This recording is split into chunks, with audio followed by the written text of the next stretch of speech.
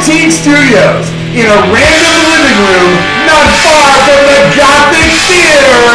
This is the South Stands Denver Fancast.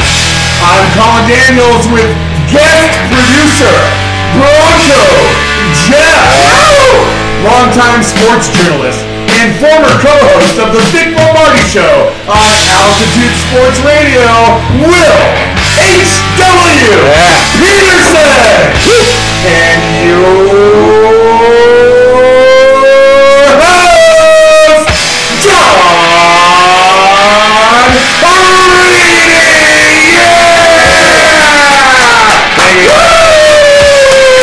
Reedy. What you get and what you see, things that don't come easily. Feeling happy in my vein, icicles within my brain. Cocaine. That is the first line from the classic Black Sabbath song, Snowblind. And that is our theme for tonight. Cocaine and Snowblind. Welcome to the show, everybody. It's South Stands Live. We're live on YouTube. Right there. We're back for more. It's been how many weeks, Colin? 5 weeks? 5, maybe even 6. It might be 6. We were previewing the Broncos season and talking about the Rockies in the playoffs. I don't think we have missed so many pertinent events. Yeah, I don't know why anybody listens to us. I don't know. They do. They're clamoring for it though, so we had to get it. And we have a special guest tonight. Will Peterson's with us. Will, welcome to the show. Finally. Yes. To the show. Thank you. I appreciate it. It's my first time on a mic in 13 days, so I'm a little nervous. You're gonna have to help I think you know what to do. I noticed the clamminess and the kind of sweat. So what did you do? Why aren't you? What happened? What did you do to get fired? How did you get fired? Listen, they made some changes. I was told the word was downsizing. Okay. I was told. I wasn't the only one, but I was the only one that they said, give us your badge and get the hell out. Wow. So that was a little tough. I thought Julie Browman got walked the same day too. Yeah, but she's still with the company, so there's still a little bit of, Will's the only one who just leaves and never come back. And it was tough because I said all along the Avs and Nuggets were going to be good. They look good. I'm no longer there. So this is normal for radio, though. This isn't like a shocking development, right? I mean, everyone kind of knows radio is a little bit harsh like that, correct? Yeah, I think so. I think the difficult part was a new program director got brought in, did everything from out of state, did everything that was asked, and then one day you get a text, hey, come on down to my office. You see HR in the office, and you know the direction it's going to go. Well, and I didn't think this topic was going to come as fast and as furious as it has. Why not? But good question. What I feel about the situation is just bummed because I live a portion of my life in the sports talk radio realm, and it's my little universe. It's where while I take a shower, while I brush my teeth, while I make a sandwich, while I'm doing other mindless things. He's been given a lot of cease and desist things sent to him because he talks about how he showers and listens to you and everyone Cecil else. and I worked all that out. Okay, good. All right. I think we've come to terms. But it's a big part of my life, and your show was phenomenal. And I mean phenomenal. It was one of the very best sports talk radio shows I've ever heard. And there have been many good ones. Peter Burns was one of my favorite hosts. He always did a great job no matter who he was with. And I love Nate Kreckman. But as far as a triumvirate of guys who had developed a chemistry with one another, who served different roles within the program, drove it different ways, contributed different things, and at first, there was a lot of negative energy between Vic Lombardi and James Merilatt. And you kind of provided this buffer. And then over time, that negative energy, you could hear it within the show, slowly evolving into a mutual respect and an understanding of one another. And as that happened, and as you contributed more and more, I just thought it was the most honest guy talk, fan talk perspective on Denver sports that was available, and I'm really, really sad that it's not. Well, that's kind of you to say. I think it worked for a couple of reasons. First of all, it was 3 Denver natives, so I think we knew the market through and through. They hadn't brought us in from New York 2.5 years ago and pretend like we're some Broncos expert. Or Nebraska. Yeah, and second of all, Merilatt was the PD. People don't understand that. James Merilatt was the program director, so he was allowed to have direction of, like you said, that show, a little bit of guy talk, a lot of honesty, some negativity, all things that when you bring in someone new, they may or may not like. Is this kind of like what John Gruden's doing, and he's like, I want to get all people I brought in type of thing, and you have to like kind of clean house if that's somebody that didn't come in under your administration? Yeah, I mean, if I'm Khalil Mack, that'll work out at the end of the day. Sure. But yeah, I think inevitably there was going to be change, and the worst kept secret around, and you don't even know this, Maryland got that promotion in May. That promotion happened months ago. We didn't have a PD for a few months. So then we were kind of just going along, and then they bring the new guy in, the consultant comes in, and it was very clear, okay, summer's over, changes are coming. And a lot of the people who remain at the station have contracts on the TV side, and I could see how it would be a matter of, if you're not one of those people, or one of the named people who came in with an agent and a contract, you're expendable because we can get rid of you. You're kind of in the crosshairs when you don't have a contract and you don't contribute to their TV station.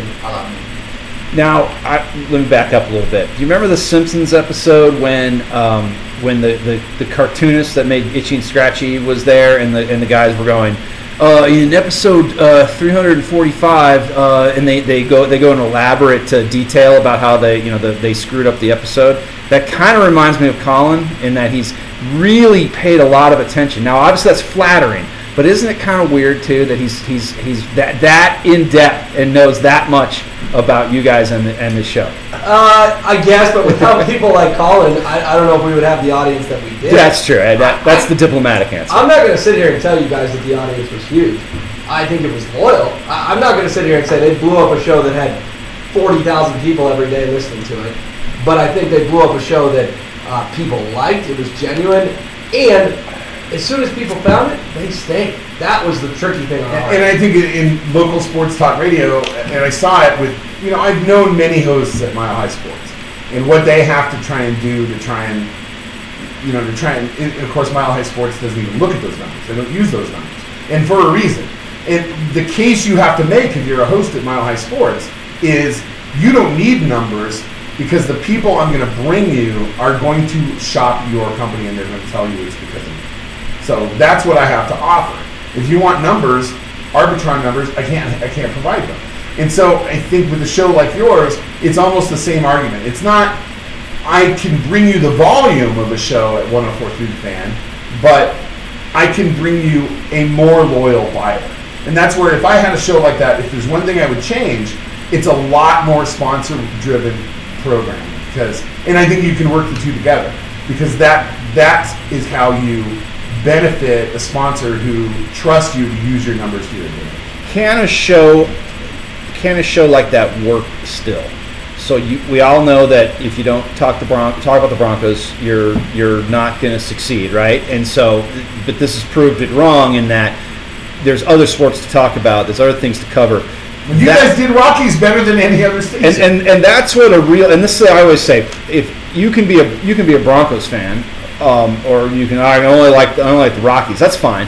But I consider myself a Denver sports fan. I like all of it, so I want to hear about all of it. I don't want to hear about Broncos, and that's why I've stopped listening to those stations a long time ago. But can it work with podcasts coming in where they're specialized? Can somebody make that work where you can say, hey, look, we're going to cover all of them? Because I know that in Boston or places like that, they're covering all these teams. They're saying, hey, we're going to cover the Pats, we're going to cover the Red Sox, we're going to cover the Bruins.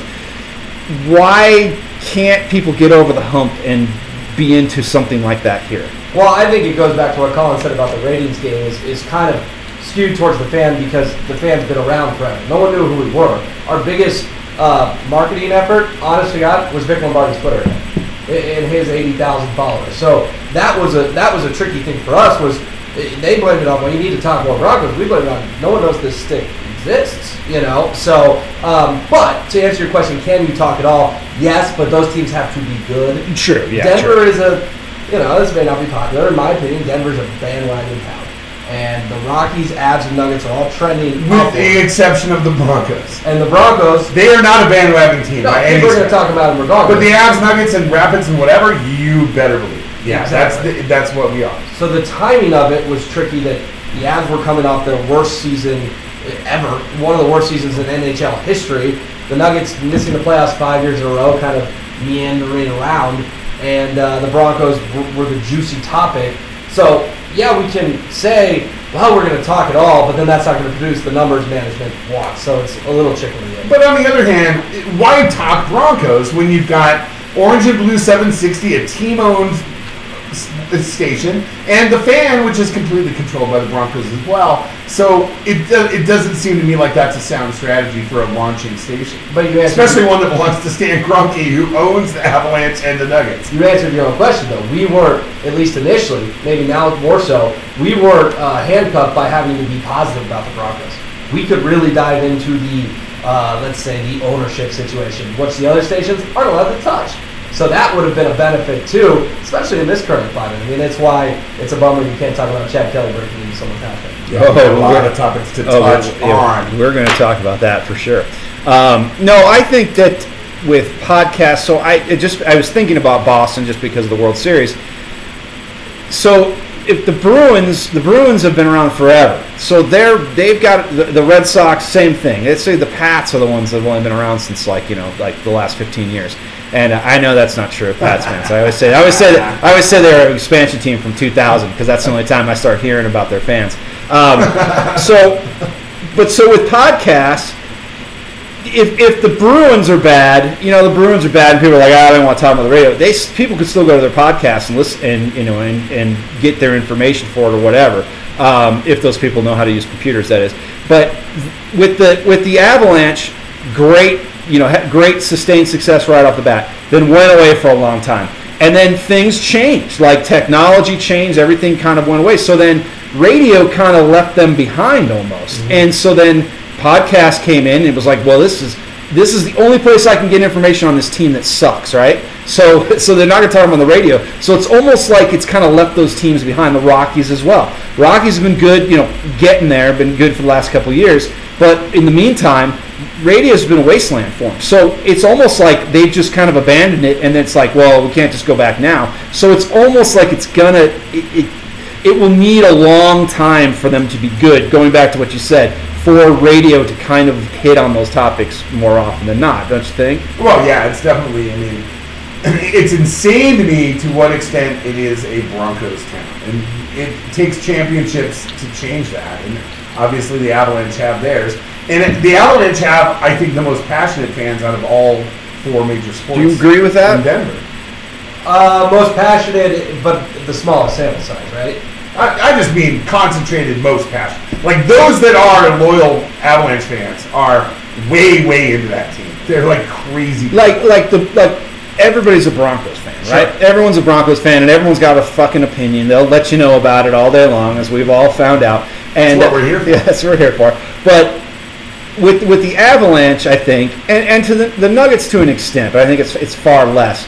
Going back to what I said, they've been abandoned for so long. They're like, screw you guys, we're going to create our own thing here, and that's why they're kind of like pretty prickly about it. But I think they are very passionate because I think they've had to weather the storm this whole time, and they've kind of created their own universe. You know what I mean? You are getting to something there. That hockey guy is the most sensitive guy ever, and he's the guy who would blow us up on our text line. Why aren't you talking hockey? Why aren't you talking hockey? You would talk hockey for 45 seconds, and he would tell you 6 things you did wrong. What are you talking about Matt Nieto like that? He's a third-line stuff. Dude, you asked me to break down hockey. I took a flyer on it, and now my Matt Nieto analysis isn't good enough, or whatever, So I'm with you. It's funny. Hockey guy wants you to talk about it, but then if you don't talk about it in precisely their way, so maybe the Avs, passionate's one word, they're the most elitist fan base in town. Oh, and they're insane. Yeah. Absolutely. Yeah, they're crazy people. Colin's Matt Nieto analysis is terrible. Let me tell you, his is really bad. I can't even pronounce the guy. He can't even do Would it. you prefer Carl Soderberg?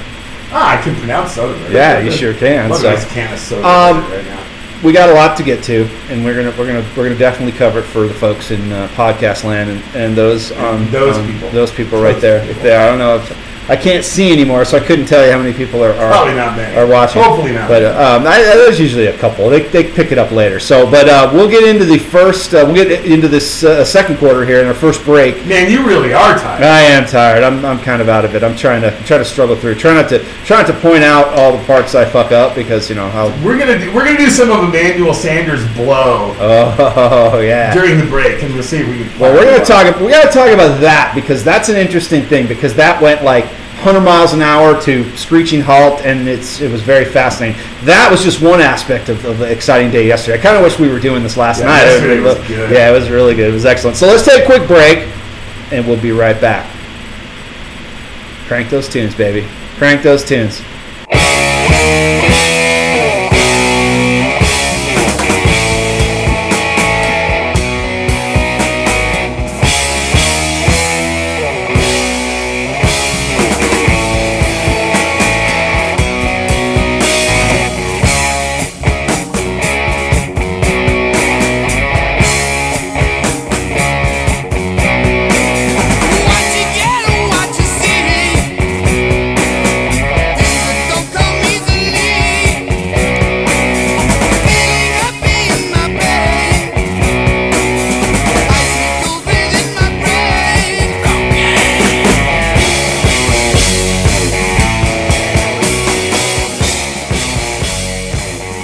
Hey everybody, I got news for you. There's a new store in the annex at Sportique Scooters. It's called the Leech Pit.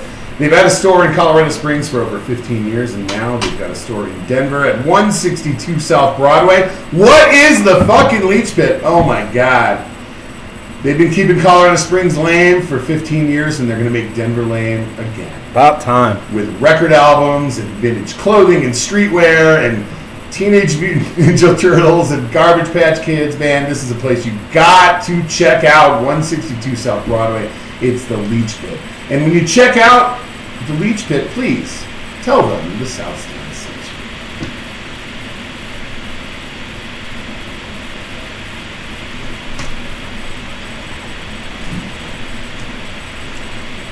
you. Which poses the greatest risk to a Broncos player career?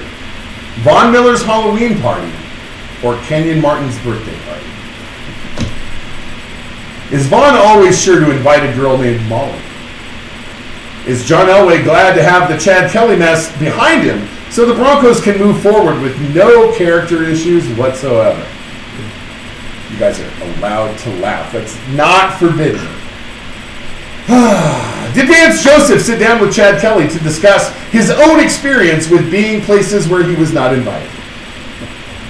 When Matt Prater heard about the incident, did he sneer and utter fucking amateur? If Swag doesn't land with another NFL team, should he pursue a job as a spokesperson for Nest home security cameras? Does Kevin Hogan have a sick rap song? Now that he's free from prison, should the Broncos consider bringing in Ray Caruth, since he can convince men to do just about anything?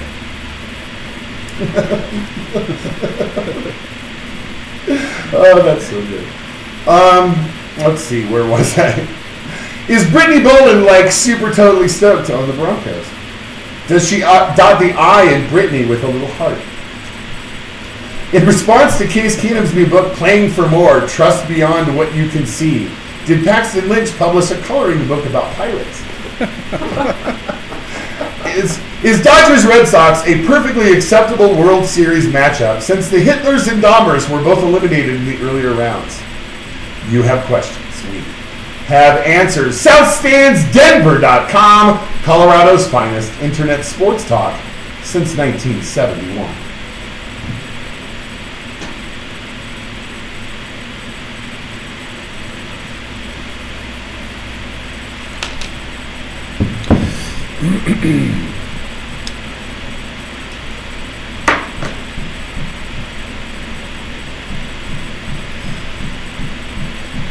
Do you have I do not sniff the coke, I only smoke Sensimilla? I can find it. I'll find it. Okay. Scott's sick, and we're really glad to have you, Jeff. I know Scott would have prepared a heap of cocaine songs. But I didn't want to go with the Clapton because that's just too predictable. It's on the nose. Yeah, it's on the nose. But yeah, there's lots of cocaine references in various songs, like Snowblind earlier. It's that's just all about cocaine. But the funny thing is, let me give you a little Black Sabbath lore here. In that song, it's the cocaine is in parentheses, and it's just whispered in the song, cocaine, like that. But when he is in, I think it's Speak of the Devil. I think it's the Speak of the Devil, the live album. He's just shrieking it. He's shrieking cocaine, and it's hilarious because he's all high on cocaine at the time. So when you were talking about Chad Kelly for the Nest alarm system, I just thought about that. You know how like when they show like an alarm commercial, it's always like kind of like a scruffy white guy that's breaking in. He's the guy. He's their next guy. It's brilliant. It's really a good career path for him, I think. Because they can't have anybody else breaking in because that's just, they don't want any problems. But they can get a scruffy looking, wild-eyed white guy to do it. So Bronco Jeff was saying off mic that this kind of thing happens all the time. People drunkenly stumble into other people's houses. And people get shot in the fucking face most of the time, too. Oh, he's very, very lucky he didn't. Oh, my God. Yeah, he's very lucky. I wouldn't have beaten on him with a vacuum hose. Oh, man. That was the best. When I heard that detail, I was just like, could this get any better? Well, I think you're grabbing whatever you can find, right? You got a random guy in your couch, vacuum hose, boom! You're right, though. He could have ended up dead. That is the underrated part of it. And you couldn't be convicted for that. Random dudes asleep on your couch and you shoot him in the head, you're fine. So he had to have been wasted. I mean, he was wasted. But it wasn't. That's not alcohol. Alcohol does not cause you to break into somebody's house. I think he was on fucking crazy shit. He was probably on something, but alcohol had to be a catalyst. Sure, along with some crazy shit. It had to have fired up the engines, so to speak. You know what I mean? He escaped from the security at the Gothic Theater. So he's haven't we all? He's obviously pumped up, and he went running over to Lincoln Street where he invaded a home. I mean, it takes some energy to do that. You're not like stumbling drunk. Okay, so like let's say you're really wasted. You go home. You live in a house or apartment, whatever. An apartment, I would imagine, would be really easy to do it because you'd just be stumbling around and you just go to the wrong. In building 3 instead of you go to the wrong door, and I think that would happen all the time. But he ran across the street to Lincoln, which is a block away, right, half a block away. And then he went into a house. It wasn't like he lived there. Like he was like, "Oh, my house is just around the corner." No, guys like him don't live on 3200 block of South Lincoln Street. So had to have been wasted. Their addresses are like 68. Really though, and I know that what was interesting though is all the stuff that flew immediately. And you know how it goes with sports media. Everyone's got to get the story on it, right? So the first thing that came out is TMZ once everyone knew he was busted. It was the cocaine party, right? And the whole thing is everybody believed it. TMZ said cocaine themed costumes. That was the exact word. Costume party. No. You sure? It said cocaine themed costumes. Still, TMZ is trashy, and they're gonna say whatever they want. They're the trashiest, and they got everybody riled up. The whole thing is that everybody believed it. Everybody went, I totally believe this. This makes sense, right? Cocaine themed party, and my favorite part is every media member having to get the text from Broncos PR, hey, it wasn't cocaine themed, it was Western themed. And so they all start hitting your timeline, hey, it wasn't Coke. Did you ever expect Mike Kliss on a Tuesday noon to be, it wasn't a Coke themed party? He tweeted out the flyer. He got the flyer from the PR. I want somebody, graphic designers out there who are listening, and I know you're probably the only ones who are, please Photoshop me a Von Miller's cocaine-themed party flyer for the Von Miller's annual cocaine-themed party. They're grown men. They can do whatever they want. No, they're not, though. Yes, they are. No, they're intellectually. That is a whole hour of podcast. We could talk about emotionally stunted athletes. Yes, that's a whole other topic, Colin. But for now, there's a world going on that they just haven't in a long time. Absolutely, because I was saying like, hey, I have never been photographed holding a bag of cocaine, whether it's fake or not. Okay? No. And it was on his own social media feed. I remember, and we're much older than you are, Will. I remember just smoking bombs and like if a camera, nobody taking any pictures. Oh my God! I do not want a picture of me smoking a bomb, right? And so now I think it's so just easy to take a picture. How easy it is to take a picture. Not only did they take a picture, he was holding the bag of cocaine. And I was okay, so Tyrone Biggums. We know what Tyrone Biggums is, right? And that was the funny thing about a lot of the people who are very high and mighty. They're like, obviously you don't know who Tyrone Biggums is. You're showing your classist nature by not knowing who Tyrone Biggums is, Mike Kliss, or whatever. I'm an enlightened white person. Exactly. It was like, okay, most of us know who everyone knows who Tyrone Biggums is, right? That's a hilarious costume. That's a hilarious character. Yeah, it's making fun of a crackhead, sure, but that is a character that if a Bronco player wanted to do, it's an ode to Dave Chappelle. Awesome, that's great. Why on earth was he supposed to be Bobby Brown? Bobby Brown. Yeah. Why on earth, if you were Bobby Brown, would you carry a fucking fake?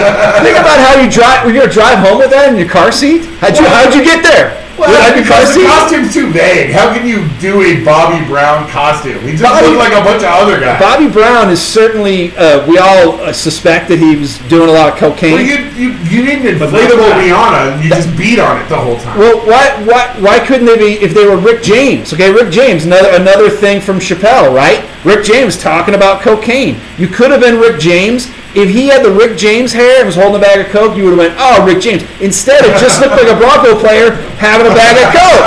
And it was like, oh my God, are you that fucking dumb? And it's again, Broncos PR is probably not going around going, hey, we got to make sure you got the right costume on, guys. They're not doing that. I understand it. That would probably, maybe they're doing that. I don't know. Maybe that's their thing.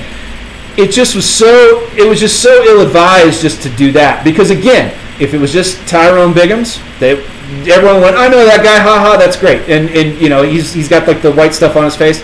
No big deal. Big bag of coke. Come on, dude. That's just so dumb. And that basically was just gasoline on that fire that was already burning. And it was just a fucking free-for-all at that point. Well, to hammer home, it was a Western theme. What part of Brandon Marshall's costume was Western? Well, they were saying, then someone was like, well, so-and-so was Boba Fett or somebody like that. And it was like, okay, yeah, I guess you don't have to be a fucking cowboy if you don't want to be, but still, it was like, dude, just don't go with that. I was like, why would you do that and then allow yourself to be photographed like that? It doesn't make any sense. I'm a child rapist. Yeah, it's for Halloween. Yeah, it's like Colin. I'd go, Colin, don't be a child rapist for Halloween. And certainly don't be photographed and let people see it. And especially now, when that photo went around the world in 30 seconds. I've got an inflatable 14-year-old from Mexico. But as Mike Kliss pointed out, we all know Mike Kliss is really, we'll give it to us straight. He was like, the Broncos are not upset with Von Miller and his cowboy-themed party. They're really upset with Chad Kelly, and that's really the focus of the the person who really fucked up that night. Because you know, the cocaine, big bag of cocaine, that's a bad decision. But it's not like getting wasted and breaking into someone's house bad. And that's so, Colin, you think you have some other details about this? Now, these are all alleged, right? We can't say totally alleged. Sure. Yes, I am the least credible person you could possibly That is not a shock. But from what I understand, there was another altercation during the show, during the party rather, there at the Gothic Theater, between Pac-Man Jones and a rapper who's in the show Cervantes. Yeah, my world's collapsing around me. Pac-Man Jones at a club? It's causing controversy? Apparently. Yes. That happened. I heard. I did my disclaimer. I'm making this up. That's my disclaimer. I'm lying. That's my disclaimer. Well, I'm making this up. But I know I heard this guy's, and I looked up the rapper. It's something Genesis, like it starts with an A. Phil Collins. No. Phil Collins, the rapper. Genesis. Phil Collins, the rapper. No, it's not. Work with me here. He's an African-American rapper from Los Angeles area, give or take. And he's here for a show at Cervantes. So it's conceivable he could have been at the Gothic for the big Broncos party, because that's, you know, rappers might be invited to a Broncos party. I'm just saying. Sure. And apparently, you know, things went awry. It sounds to me like it was a alcohol and drug-fueled melee, and that is a thing to be concerned about. When I hear Vance Joseph and Elway and the media and Mike Kliss and everybody else saying, oh, this is just adults having a nice Halloween party. No! It's not that at all! It's an orgy of fucking chaos, and you've got guys running away from security and breaking into houses. Extremely immature people. It's just fucking ridiculous, and it is part and parcel of the Vance Joseph era of the Denver Broncos. And that motherfucker sucks, and he's got to go. And I hope to fucking hell the Broncos go into Kansas City and get bloodied and beaten and torn from limb to limb, because this organization needs huge changes, and it needs it before I can really be a fan again. I'm sorry. Will, you followed the Broncos all your life. What are the odds that something like this has happened in the past, maybe when Mike Shanahan was coach, but because we didn't have social media, we didn't have the way news travels, that this stuff just gets swept under the rug? Oh, I think the odds are they're astronomical that they've happened before. Yes. You're right. It's 2018. Von Miller has had this party every year. Yes. And do you know why they were also mad at Chad Kelly? Because his arrest blew up the party. Guess who doesn't get to have this party next year? Von Miller. Oh, yeah. There is no chance. And that's why they were all so upset. Because if he doesn't get arrested, do the costumes get as much attention? No. Now the party has become a storyline, and you've got Emmanuel Sanders today at Dove Valley going, what party? I don't want to talk about a party. I don't want to talk about my costume. I want to talk about Kansas City. Yeah, exactly. And so I'm with you. This stuff happens all the time. But do you know why people don't really have company parties anymore? Because there's a good chance someone's going to get in trouble. Liability. Everything's on the phone, right? Absolutely. Oh yeah, and like I said, they won't be able to have it again, and I'm sure they're pissed. And I'm with you. Vance Joseph sucks. But my point is that Pac-Man Jones has been doing this at every party he's ever gone to. And so this is nothing new. You've got immature people with a lot of alcohol and anything else. They're put in this situation, and for some reason they just can't avoid fucking trouble. They just have to act out. That sucks. Now, to your point, it's probably it is more of a symptom of Vance Joseph not having any control, and they're basically like, fuck this guy. He's gone anyway. We don't really care, so we're just going to do whatever we want. And I think that then they know the season's probably over too, so they're like, fuck it, we don't really care. So begs the question: Vance Joseph gone? I mean, is he maybe not the end? Maybe not in the next couple games, but by the end of the season, right? Yeah, he's clearly gone. He's not going to survive this offseason. I don't think he'll make it through the season either. I think it'll turn into a Josh McDaniels type thing. 2, 3, 4 games to go, they'll get rid of him. But what I want to know, guys, is why didn't Chad Kelly get more credit for sticking to the theme? Word on the street is he was Woody from Toy Story. Come on, he at least was in the Western theme. True. Somebody did say that. I saw somebody said that. He was dressed as Woody from Toy. He had a red scarf around his neck. That was in the paper. Oh my God, that's awesome! I love the story more now, even more. He was Woody from Toy Story. See, he's a child. Woody from Toy Story broke into your house. If they're going to cram this, it's theme down our throat, well, Chad at least followed the theme. Chad at least followed the theme. So, yeah, that's really good. I hope that's the case. But still, man, how bizarre is that you come in and this dude's sitting on your couch talking to your wife and your kid? You know what I'm really fucking sick of hearing today? This has all been today, obviously, but I hope he gets the help he needs. Fuck you! Yeah. Well, that's the thing you have to say. If you don't say that, then you're insensitive. You know. I'm insensitive. Fuck you. I mean, honestly, that guy's been an asshole. He got kicked off his high school football team, his college football team, and now a pro football team. You're an asshole. Oh, he's a piece of shit. Now we don't want him to die, and I'm sure his family loves him, and so we don't want that. But fuck him. You know, fuck him. What an asshole. What a piece of shit. And I was willing to give him the benefit of the doubt. I thought, you know what? This obviously he's big time. He could be the fucking quarterback of the Denver Broncos before he knows it, and go and do something fucking stupid like that. Good riddance. Sucks. You know what? Best of luck. But you know, my thoughts and prayers don't go out to you, Chad Kelly. I don't really give a fuck. We can talk about this some more, but we got to hit the break. We got to hit the halftime already. So we've hit exactly one thing on my. Well, this was a pretty big thing, wasn't it? Was it not? That was a big thing. thing. We got another big thing to talk about in the second half. Okay, we got lots to get to. So let's take a quick break, and we'll be right back.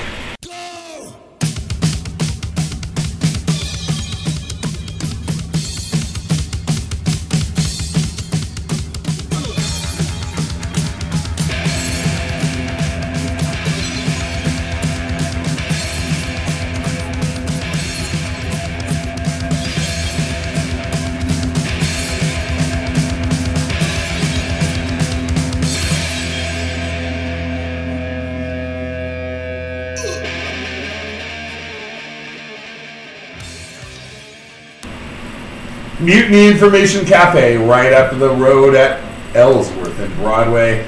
Excellent coffee shop with ice cubes made out of coffee. So you get an iced coffee It's not going to get watered down at Mutiny Information Cafe, where you can check out a vast selection of used books, new and used, vinyl, pins, patches, memorabilia, t-shirts. Stop by Mutiny Information Cafe. Say hi to Matt. And please, when you do, let those guys know you heard about them on the South.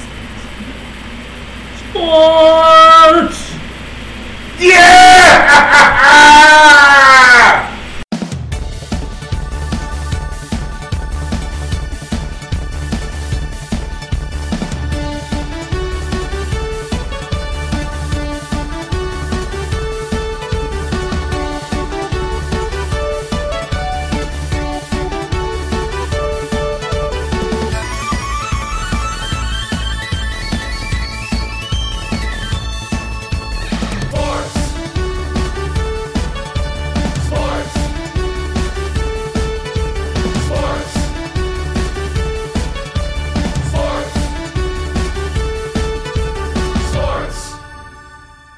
So that's how that works. We have sports to talk about. Well, not even really sports culture to talk about. So it's good. Usually, like you get in the summertime, it's pretty lean. You know, we were talking Rockies, but you got to kind of find stuff to talk about. But there's actually things to discuss. It's kind of There's a lot of stuff going on. A lot of stuff going on. So good stuff. I know people. They wanted all the dirt. They wanted all the dirt on this Chad Kelly thing, and I don't know if anybody knows much dirt other than just kind of a couple things that we brought up. But I just wanted to put a bow on it, as they say, and just kind of say that it's gross, and it's really kind of indicative of where the Broncos have gone over the last few years. Short time too, from Super Bowl to having your crooked-eyed quarterback on the cover of TMZ and mugshots everywhere. It's pretty gross. I think it's. And I think that nothing is going to change permanently. And this is just one of those great podcast segues. Until the ownership situation changes. And this is something that Will and I have discussed at times. What's going to happen? I mean, obviously now Brittany Boland has stated that she'd like to be the operating owner of the me too, baby. Yeah, I want me coming out and saying, you know what, I want to own the team. Someone give it to me. Well, no, is there going to be a resolution in the off season? You think? Yeah, I do. Good. I think that here, let's break this down a little bit. So you've got the trust. You've got the trust, and the trust is Joe Ellis, Rich Slipka, longtime Broncos employees, and Mary Kelly, who's Pat Boland's attorney. In theory, the trust has to be on the same page with what to do with the team. But it's like a 2 out of 3 vote, right? You would think so, that they can outvote 2-1, and right now, Beth Boland can chirp all she wants. She's not getting the team. First of all, Beth Boland had her chance with the Broncos. I thought it was Brittany that said she wanted the team. Well, now they both was have. Beth went public to Nikki a few months ago. Brittany's on just the other day. Brittany the other day. Yeah. Now, here's the advantages Brittany has going for her. One, she hasn't screwed up her relationship with the team because she didn't go and work for them and was a total mess up. Beth went and worked for the Broncos years ago, and they weren't a fan. Management wasn't a fan. Brittany also is from Pat's second marriage. Brittany is Annabelle's daughter. Beth is from the first marriage. Beth will never get this team. Because look at it. She's in her mid-40s. She went to law school. She did all the things the trust says she has to do. And then Joe Ellis says, she's not quite ready yet. And people go, well, why not? And she goes, I'm not commenting any further on that. Code for, I will never give her this team ever. Now what they're doing is they're identifying Brittany. Brittany is my age. She's 28 years old. She's at least 5 years away. And she dots the I with a heart. Do you guys think that Joe Ellis and Mary Kelly and Rich Slipka are going to hang on to this thing for another 5 years just to get Brittany ready? No. And as the headlines came out in July, and this is from Nikki Javala, who I trust a lot, her headline on The Athletic was Brittany or sell. Read between the lines. This team will be sold, in my opinion, in this offseason or the next offseason. I can't imagine they hold on for another 5 years to groom Brittany. Well, and I got a headline. It's not Brittany, bitch. I get that! Yeah, that's awesome. Thanks. Come on.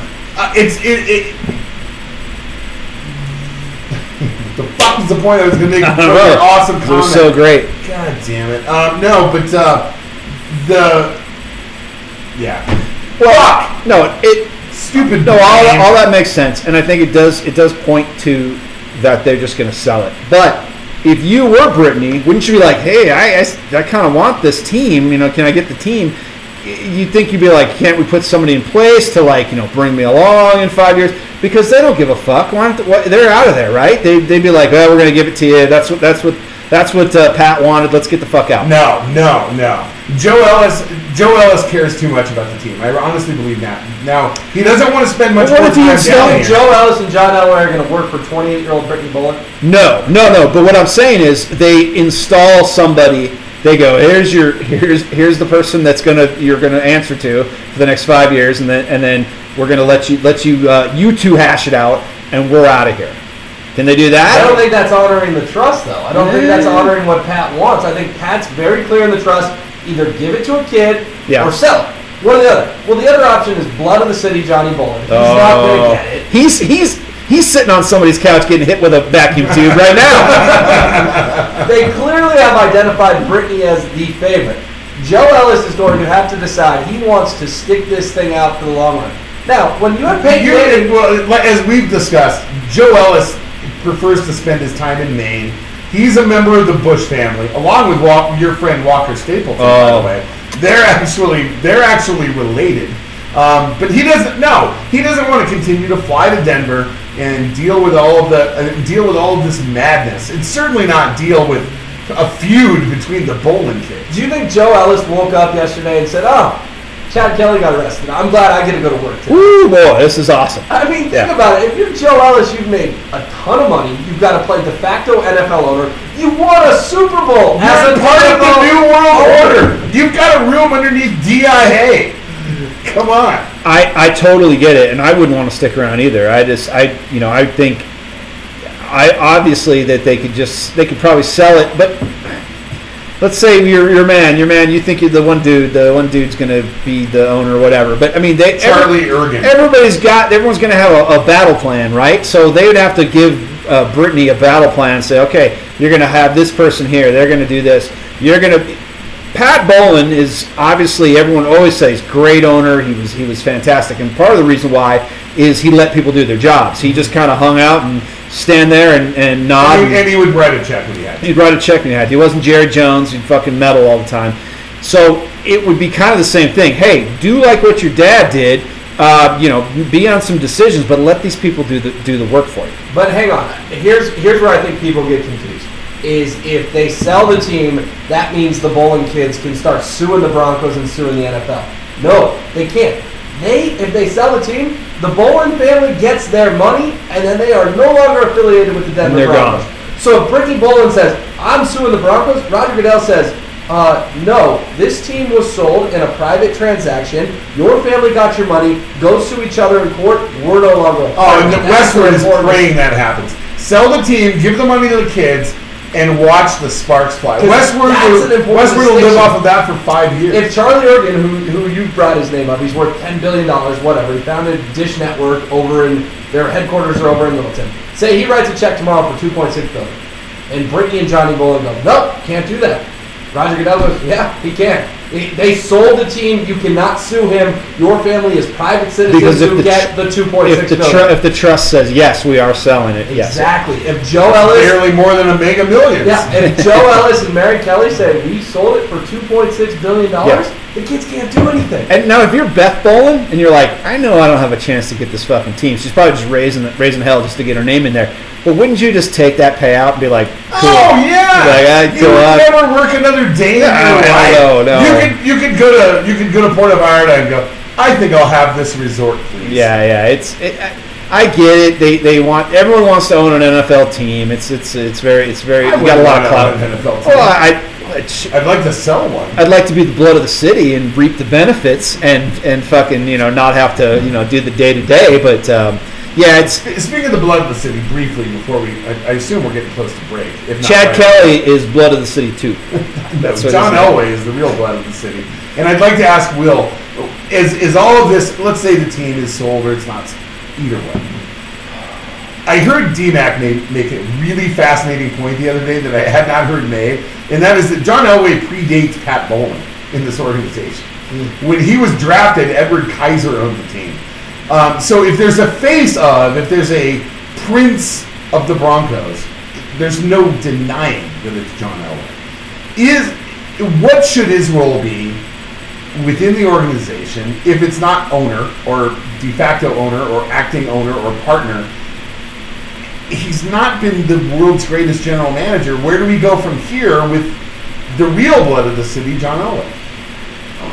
I think if the team is sold, John Elway will be told, appreciate your services, we're bringing in a new regime. And we're putting a statue of you in front of Mile High Stadium.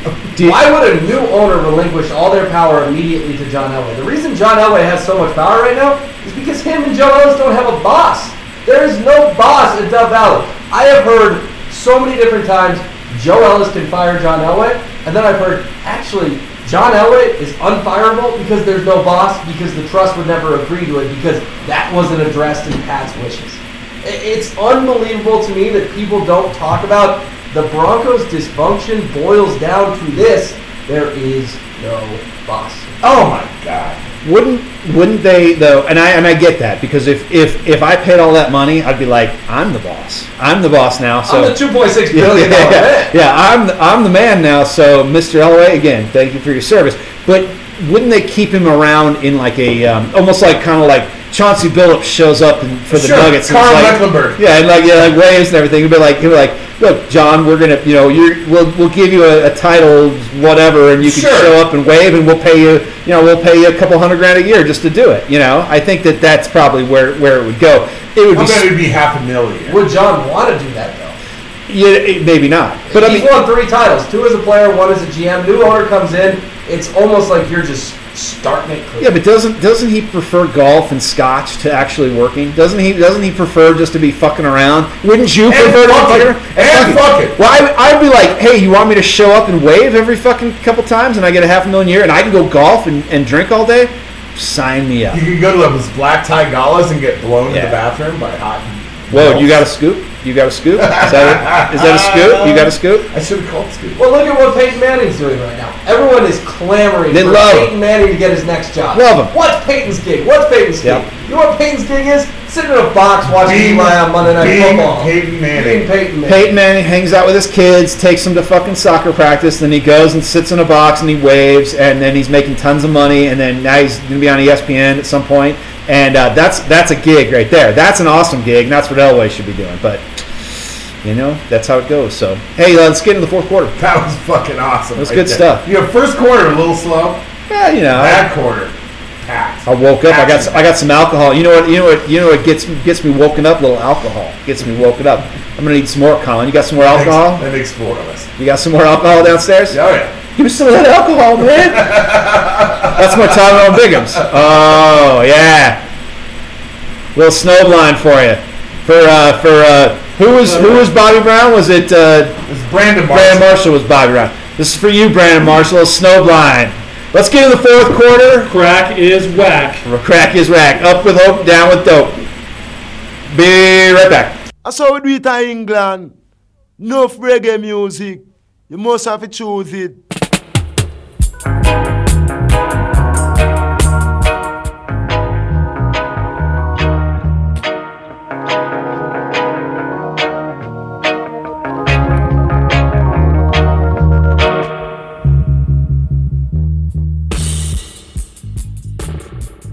You want me to song first? No. Okay. No song first. Hit it. I'm just going to go straight into it. Mics are hot. Oh, well, yeah. They're hot, baby. So. Welcome to the game show Say My Motherfucking Name. Your competitors are John Reedy, Bronco Jeff. That's right, baby. And Will H.W. Peterson.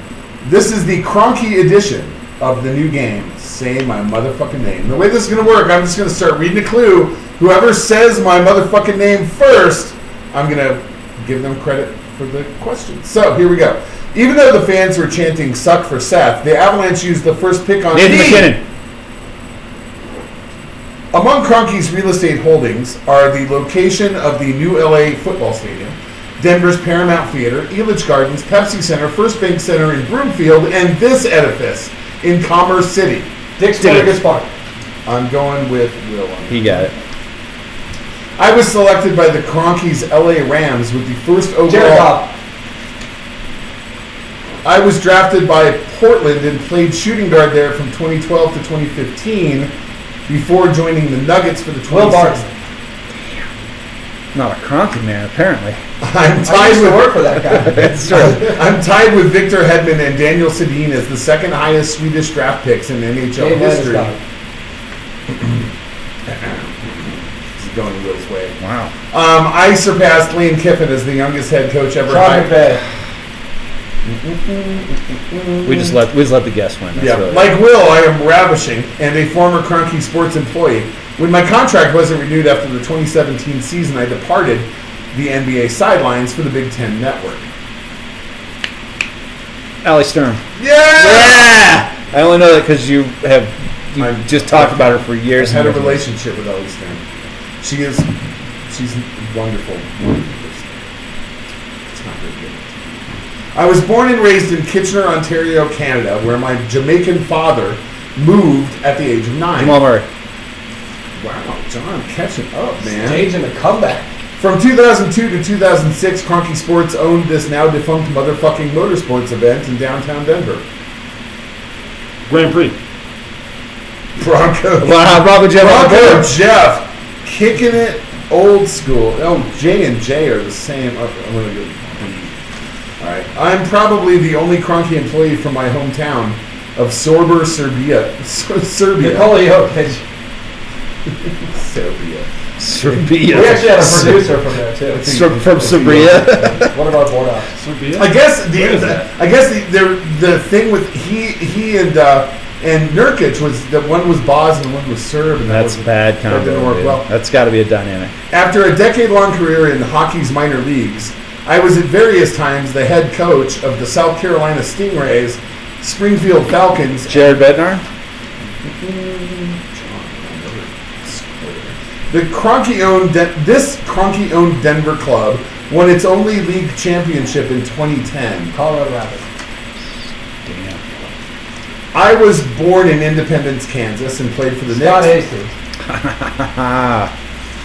I was born in Fort Wayne, Indiana. I played for Duke, and I have a brother named Miles. Mason Plumlee. I played my entire 21-year career for the Nordiques Avalanche Joe franchise. Sakic.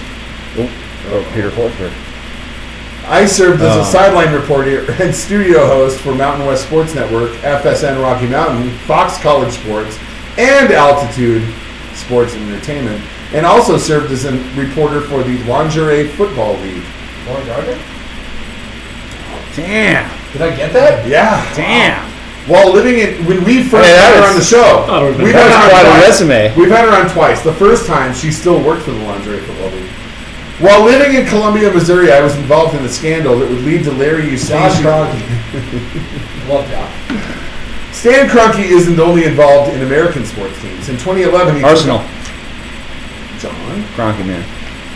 In late 2017, KSE developed its very first esports franchise, the LA Gladiators, who compete at this popular video game. Fortnite. No, it's World of Warcraft. This is a huge point for you, John. Call of Duty. Halo. Oh, I know it. I know. 2018. Fuck, I knew it. It's Overwatch. Ah. And your champion of the Say My Motherfucking Name Kroenke Sports Edition, Will H.W. Peterson. Thank you. Great job, Will. That's really good.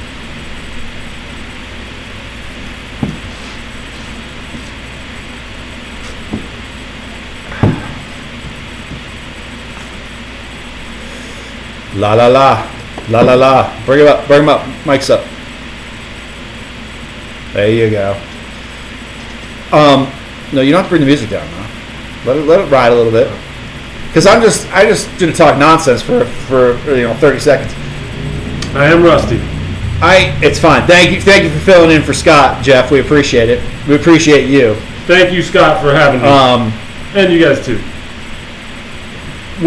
Whenever I'm like talking like trivia, like I know all this trivia, my wife's like, you gotta compete, you gotta go on some show, blah blah. But I'm so slow because my addled brain can't do it fast. Like if you gave me like a minute to think about the question, I'd be like, oh, Lauren Gardner, that makes sense after I thought about it. But I can't do it quick. It just doesn't happen anymore for me. Well, so. Will's young.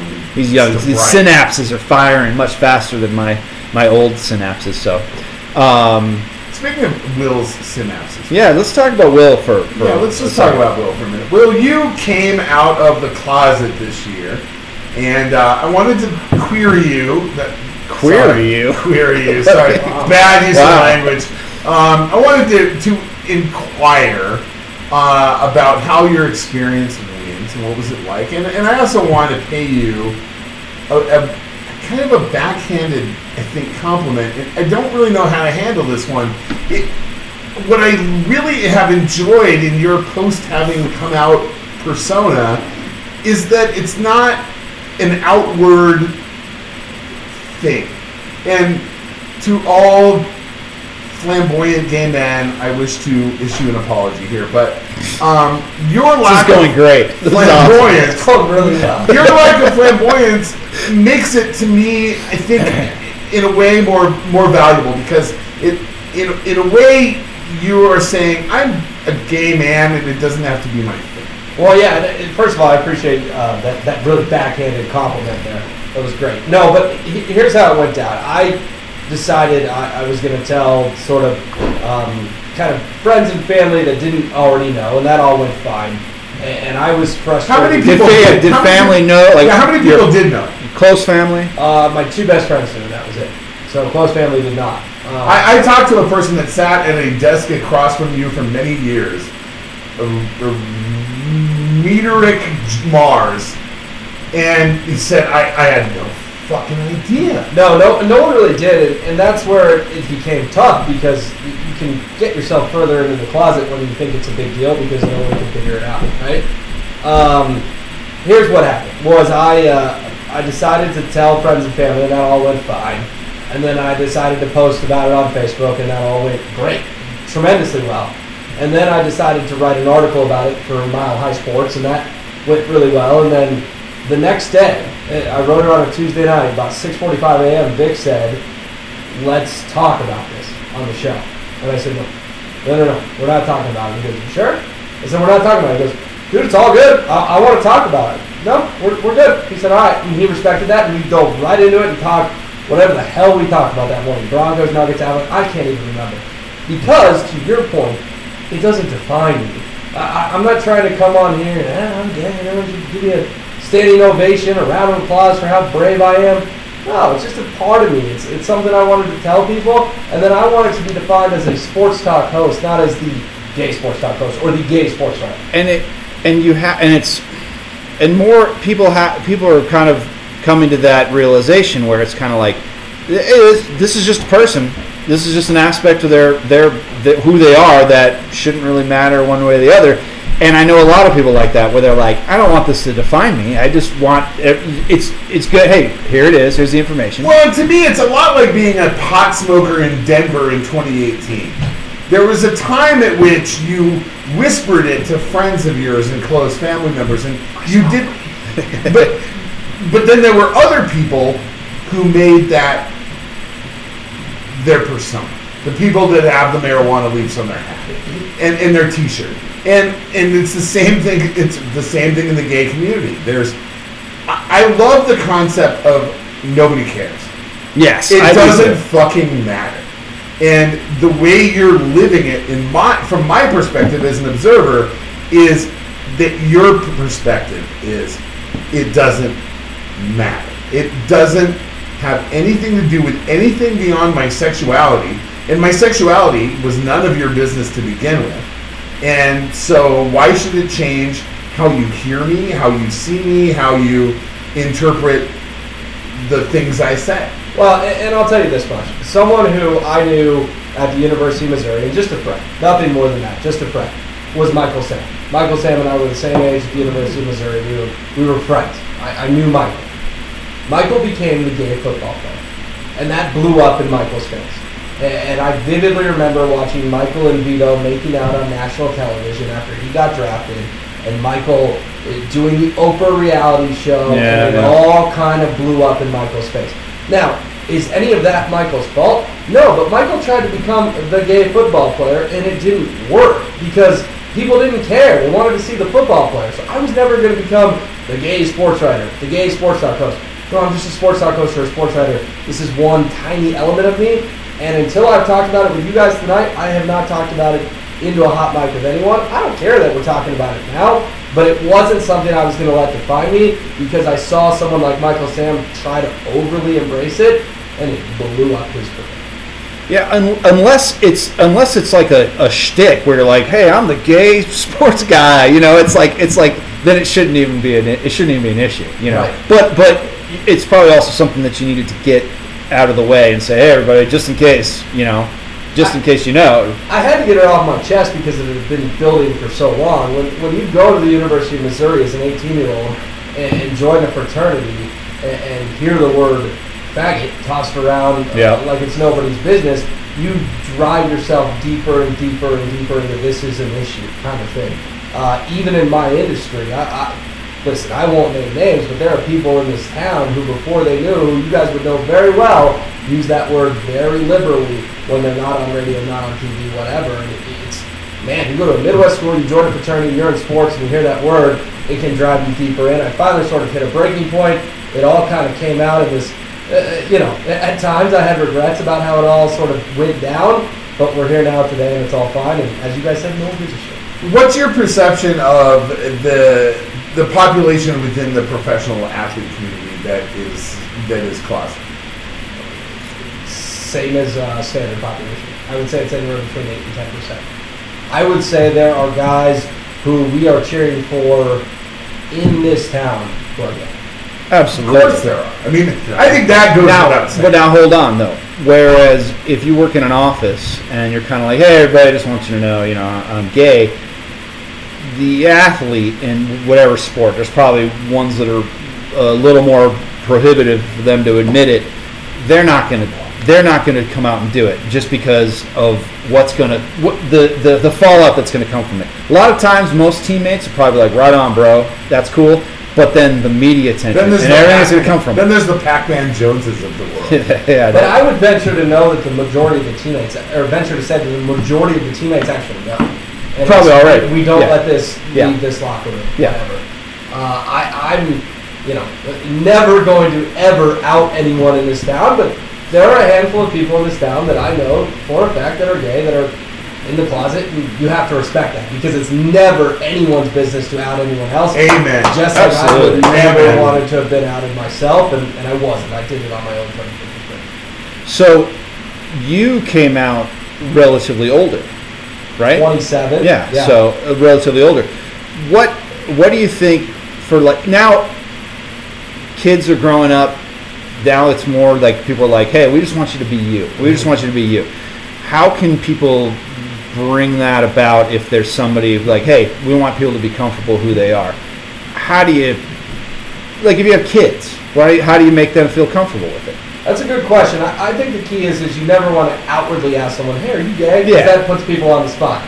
But I think you can say, hey, are you dating anyone? Yeah.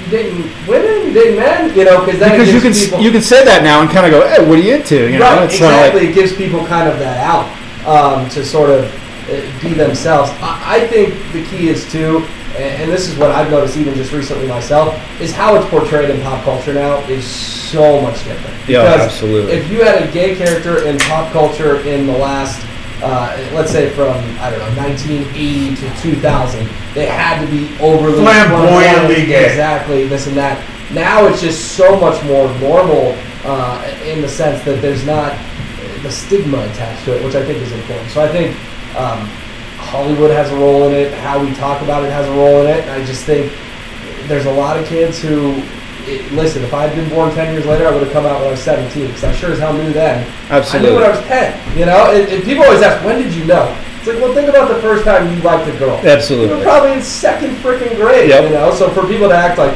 I just woke up one day when I was 23 and I was like, you know what? I think that's that's not how it works. You say you knew when you were 10. Did you force yourself to try to like girls at any point?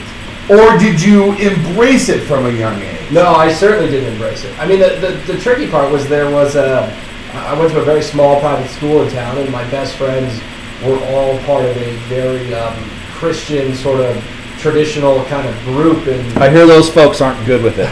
No, I hear they're not good with it. And you, again, just like being in a fraternity at a Midwestern school, you build in your head that it's this big deal, and it's just not. So was it a conflict for you to try to cope with that? Yeah, it was a tremendous conflict. I mean, in my article with Mile High Sports, I wrote about it. Everyone was saying, "Oh, you got it made, you got it made." And I was miserable. I mean, hell yeah. I was 60 pounds overweight. I was drinking to get hammered. I was in a dark place until finally something triggered, and this is not the way I want to go. The difference, and I'm fascinated by this, the difference between someone your age, someone Jeff Morton's age, who's a little bit older, and then people who are our age, very different experiences with it. Because when we were in high school, it was not anything like there was guys who were certainly, that we knew were gay, but it was not a thing that was. Kids now are like, this guy's gay. Who gives a fuck, when right? I was in high school, one of the most popular guys in school was a guy who was a cheerleader for the cheerleading squad and was openly gay. One of the most popular guys in school, no question about it. But did people call him faggot all the time? You better fucking believe they did. Of course. But everybody loved him because he was an incredibly nice guy, like a world-class dude. Little teeny tiny guy. I mean, the other cheerleaders threw him up in the air. He was a little dude. But very different. There's tons of people who probably were also gay that were never going to be able to bring that out Absolutely. into the open. No question about it. But my son, now, my son is a senior in high school, and there are several openly gay kids and a couple of openly transgender kids at his suburban high school, and it, honest to God, it barely even occurs to most of those kids that anything's abnormal about it. Other than maybe the super jocks. That's the only culture where at that height, the Pac-Man Joneses, is that what you're saying? Pac-Man Joneses, the super jocks. Other than that, it's pretty much normal. But you're living in a world. You've been around sports for a long time, so you're kind of living in that super jock world. How did you find any kind of negative reaction at all? No, I didn't have a single piece of negative feedback, which I thought was huge.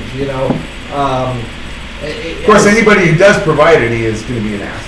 Yeah. True, and I also, and this was something I was told actually by my father, who was a high school teacher for a long time. He said, by and large, the most homophobic kids are the ones who are gay themselves, right?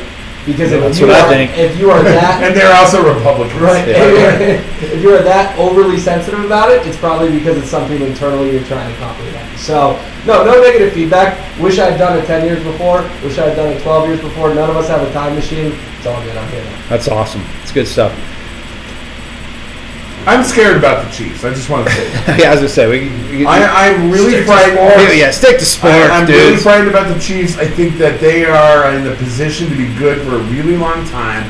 And regardless of where the Broncos stand right now, they've always been a team, in my eyes, that has always bounced back. And in John Elway's terms, what's the phrase he uses? Something like win this year, win now. Win from now and now on. Win from now on. And I'm very, very concerned that we're about to confront a long-term drought of success for the Denver Broncos. What do you think, Bill? I think it all comes back to the quarterback position. The Chiefs have Chiefs have it, and they have it on a rookie contract. And the Broncos. He's got 3 years left on his deal. Hold on, I don't mean to interrupt you, but aren't they going to figure that guy out soon? Aren't they going to? You can't figure out his athleticism. The Broncos have played him the best anyone has played him. And if you watch that game, the reason why he had success is because they almost would get to him because if you watch that game, they were falling down because they had him in their grasp, and then he was so fast he had to move. They had him kind of figured out. So my point is, if the Broncos had him kind of figured out, somebody else a little smarter, coaching wise, is going to have him figured out. Well, and to your point, it's look at the Dak Prescott effect out in Dallas, right? Yep. Phenomenal rookie year. Great. Figured the guy out. Even Derek Carr, some point out in Oakland, like that guy, we were scared of him. Yeah. Now it's like, it's Derek Carr, whatever. That said, I think Mahomes is a little bit of a different breed from those other guys. Yes. Because look at this. He's got Tyreek Hill. That's it. He's got Hill. Right. And Hill's on a rookie deal too. And he's also got Travis Kelce, who could not be two more completely different players, but yet Mahomes is getting the most out of both of them. Colin, I'm with you that the Chiefs are going to be good for a while, but how many times have the Chiefs gotten off to fast starts and then lost in the, the playoffs to the Titans like they did last year? I believe they are going to face the Rams in the Super Bowl this year. That's my theory. They that's will my lose. theory. Then they will lose. Kroenke man, right here, telling you what's up. I hear you. When you see the Broncos on the decline, and you see a team like the Chiefs on the upswing because they've got players that are like, wow, this guy's young, he's gonna be there forever. That's obviously concerning, but it averages out. I mean, look at Drew Brees. Drew Brees is awesome. He's a Hall of Famer. They can kind of get to him every so often. He's not infallible. Right now, it looks like Mahomes is infallible. It looks like he's so good, right? That won't last. Speaking of Pat Mahomes, I want to very briefly touch on a massive fantasy football trade I made last night. Oh yeah, we got to concentrate on your fantasy football. I got this offer late last night, like after 11 o'clock. And I texted Cecil Lammy of none other than Cecil Lammy. But not and, the Monday Mommy? Cecil Lammy. Monday Mommy was probably. She was in bed. I knew Cecil wouldn't be. He's all about the rock and roll. But I was offered Patrick Mahomes and Le'Veon Bell. Oh no, sorry. I was offered Patrick Mahomes, Will Fuller, and LaShawn McCoy. And in return, I had to give up Matthew Stafford, Le'Veon Bell, and his backup, the guy who's playing now, James Conner. So John Conner. He's badass. So I gave all those three, and I took the Mahomes deal. I would just want. He's the number one player in fantasy football right now, and he will be probably for the rest of the year. I'm like, which is the best player in this transaction? And as long as the Steelers don't trade Le'Veon Bell, I get the better end of that. Yeah, then those guys are splitting carries. Exactly. It's Matthew Stafford. Exactly. Yeah. Matthew Stafford for Patrick Mahomes. Someone offered you that deal? Yeah, that was. I think you got to take that. And I also think when a player comes back, like if he comes back, you come back. He's got to get back into football. Yeah, because you're going to start getting hit, and those guys have been playing for weeks and weeks and weeks, right? So there is something to that. But if he went to the Eagles, I'd be fucked. That would be. Then I'd be fucked. Because Connor would continue to get 2 touchdowns a game down in Pittsburgh. That would suck. So I hope that doesn't happen. Well, it's good. I'm glad you're active out on there on the trade market. It's good. It's good stuff. I couldn't believe you said that. What else do we got before we get out of here? We can let Will get out of here. One last thing before we go. I wanted to talk about my change in expectation for the Denver Nuggets, but we'll talk about that next week after they play, or 2 weeks from now after they play the Lakers. Well, we can talk about that now. I think the Nuggets. Obviously they're exceeding expectations right now. But should we be overreacting? That's the question. I mean, what I've seen so far, I've gone from I think I'm going to define success, because we all know we can't define success as Nuggets fans as a title. Not right now. So I'm going to define success as a 6 seed. Now, after these first 4 games, when I've seen what they're capable of, I'm starting to go, I might define success as a Western Conference Finals. They're pretty damn good. They are pretty damn good. I sat with Jason Kosminski at the Nuggets Fan Fest, 3 weeks ago. That was when they were still letting me host over there. And I said to Kos, this team's ceiling is a 2 seed. And Gaz kind of laughed at me, and I said, no, this team's ceiling is the 2 seed in the Western Conference. You throw in Carmelo Anthony down in Houston, which Melo is a cancer everywhere he goes. He's a cancer in New York. He's a cancer in Oklahoma Houston City. doesn't look good. No. Name me another team in the West that you can guarantee me today is better than the Nuggets besides Golden State. Maybe LA, maybe No. Utah. Not the Lakers, because LA's winless. I had a discussion with our pal Snyder, and he was like, "Oh no, the Lakers are going to be good." And I said, "LeBron James is good. He's fucking awesome. He'll drag a bunch of corpses to the playoffs. But he's now got like Walking Dead corpses he's dragging to the playoffs. He's got an even worse fucking team he's dragging to the playoffs. So you're right. I don't think there's any other team right now that's better than that. Well, that gets to your ceiling of if you're the 2 seed, you can end up in a Western Conference Finals against the Warriors. I don't think it's a stretch to say the Nuggets. They love playing the Warriors. Yeah, They love playing the The Warriors. Nuggets could make a Final Four. Now that's if everything breaks exactly right. But to sit here and say the Nuggets could be the 2 seed isn't an outrageous thing. Oh my God! And if they catch the Warriors in the Western Conference Championship, I would wager the minus 250 or the plus 250 on the Nuggets. I also think that if you play a lot of basketball over the years, and LeBron's played a lot of basketball over the years, and obviously he's a physical freak. I just think after time, and hockey, same thing. The Penguins won 2 Stanley Cups. That's a lot of hockey to play, and they just kind of fell apart last year. You just won't be able to hang. These Nuggets guys are young. They haven't been playing very much because they're not playing in the playoffs. They're gonna roll, man. So I think it's looking up. Obviously, we know how it goes in the NBA, but I think they certainly look pretty fucking good to start out. And if you remember, like when the Warriors in the last couple of years when they won titles, man, they were out the gate. They were fantastic. So I think it looks pretty good. They need to be attractive to free agents. They are. I know, but They are right now. They haven't been historically, and that's. Who do they need? I don't think they need anybody. I mean, who are they going to bring in? They missed on LeBron, but if they could have had LeBron, sure, they've been great. But And from what I've heard, LeBron wasn't that far from coming in. So which is baffling because if he got on that Nuggets team right now, game over. They would have Title been guaranteed. absolutely. Oh, you just inserted as starting for Will Barton at the 3. Oh, it's gone. It's a done deal. over. Yep. So speaking of done deals, one last thing before we go. I'm really aggravated with our social media service, Twitter, which I enjoy so much. Oh, you do love it. Apparently, they recently banned our friend Lauren Andrews, LA Baby. She's at back. LA Baby. She's back. She's back. On my advice, I was like, just add an A. Oh, She added an A and started a new account with a new email address. But she was forever banned for something apparently hateful or threatening or violent. How many followers does she need? Oh, thousands. Because that's the scary part about getting banned is having to start over. Oh yeah, she's got like 76 now. Uncle Vicious was banned, and I think he's banned because he's gone. Like you can't even find his account. So I'm thinking the same thing happened to him. So hey, kids, behave yourself on Twitter. That's all I gotta Don't say. say violent things. Yeah. Are you enjoying the World Series or do you care? No, I haven't watched a second of it. I don't care. I don't give a fuck about it. I have no interest in it whatsoever.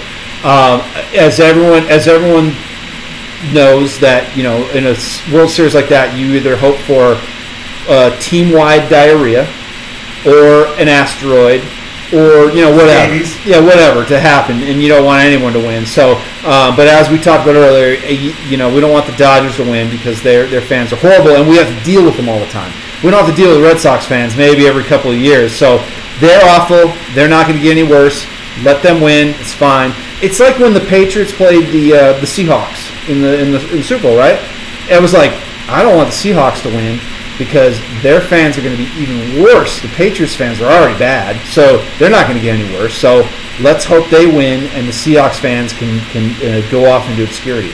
It does surprise me too that the Rockies didn't get more shit for how bad they were in the playoffs. Oh, they were bad. There was an attitude in this town of maybe They made the playoffs. Well, they made it an extra step. It's that Yeah. same attitude that we've had with the Nuggets forever. Right, and it Yeah. was like, no, you went into a series with Milwaukee, and in the very first game, you tied it at 2 with a guy on third with 1 out in the ninth. And if David Dahl hits a sac fly, that's a 3-2 game, and you're up 1-0 against the Brewers. Like, You're that close to taking a commanding lead in a short series to go to an NLCS, and it was just a lot of, good season. We'll see what they do with DJ. It was like, wow, that was a small little window.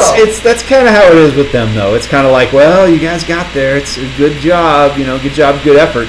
That's the thing. They were so close. If they actually had any offensive output at all, they probably would have been on to the next round. Which is the craziest part about that season, because they didn't have any offensive output all season for the most part, other than like they'd scored 21 runs in one game for some reason.